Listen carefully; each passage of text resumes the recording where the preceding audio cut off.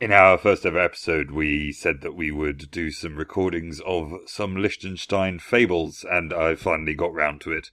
Thankfully, they're all very short, and so I shall do them all in one go. The Gushk Herdsman's Doll. Up in Gushk, an alpine meadow in the Valorstahl Valley near Scharm, a group of herdsmen and shepherds spent what little spare time they had making a life-size doll out of rags. They would speak to her, eat with her, and do many other things. On occasion, they would even beat her. As autumn arrived and the time came to bring the cows down from the meadow, the doll sat up. During dinner, she began to speak. The herdsmen and farmers were so scared that they could hardly say a word. "All of you but one may leave the meadow to bring the animals down into the valley," she said, "but one must stay with me." Then she pointed to the herdsman she had chosen, and stay he did. As the remaining herdsmen and shepherds were driving the livestock down into the Valorstahl Valley, they turned and looked back up towards the meadow. There they saw the herdsman's skin stretched out across the roof of their mountain hut, with the doll sitting nearby, laughing. The Story of the Golden Booze.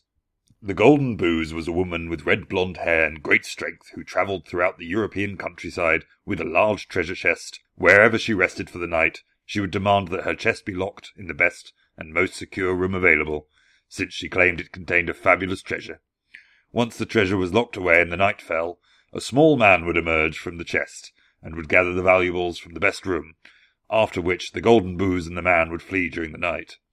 This worked for a number of years, and she became wealthy, but she was discovered to be Barbara Ernie, born 1743.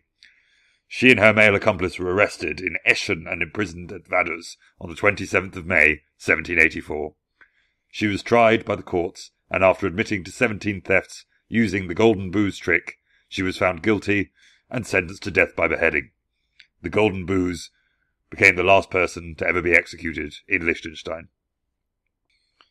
The Hound of Santa Marta. One evening a young man was praying in the small chapel of St. Marta.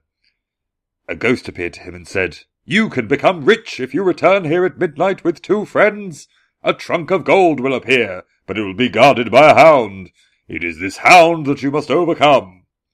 The next day the man returned to the chapel with his friends, and, sure enough, on the stroke of midnight, a trunk full of gold appeared with a hound sitting on it. 2 of the friends tried to force the hound off the trunk, but the third friend was afraid and did not help them. Suddenly there was a terrible scream, and the trunk full of gold was gone. The ghost appeared immediately, and complained that he would now have to wait another 1,000 years before disappearing. The 3 friends were not able to leave the chapel, and had to remain there until the sacristan arrived in the morning to ring the bell for the Angelus prayer. The 3 Sisters. On the Feast of the Assumption, 3 sisters went up to Gaffadura, above the village of Planken, to pick berries. As they walked along the path, they heard the sounds of the church bells announcing the holy feast, and calling worshippers to church. One of the sisters suggested they should also go to church, but the other 2 replied that the baskets had to be full of berries before they returned to the village.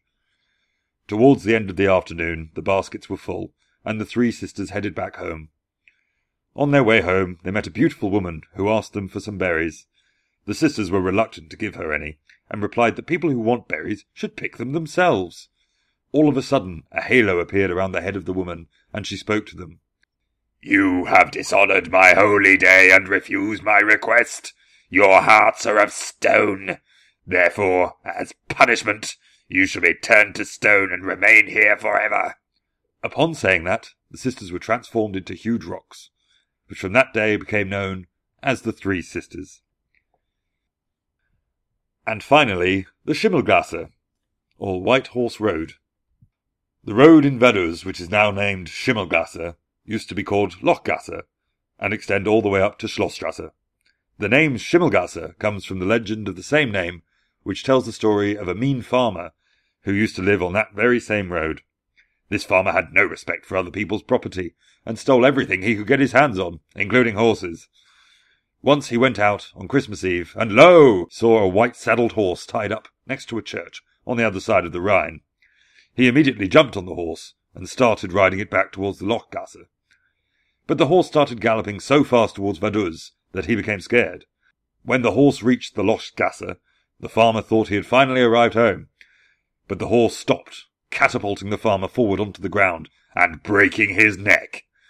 As he lay dying, the farmer saw the horse turn into the devil himself.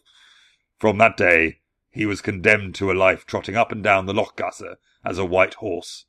It wasn't until a cross was erected in the Lochgasse that his nightmare came to an end.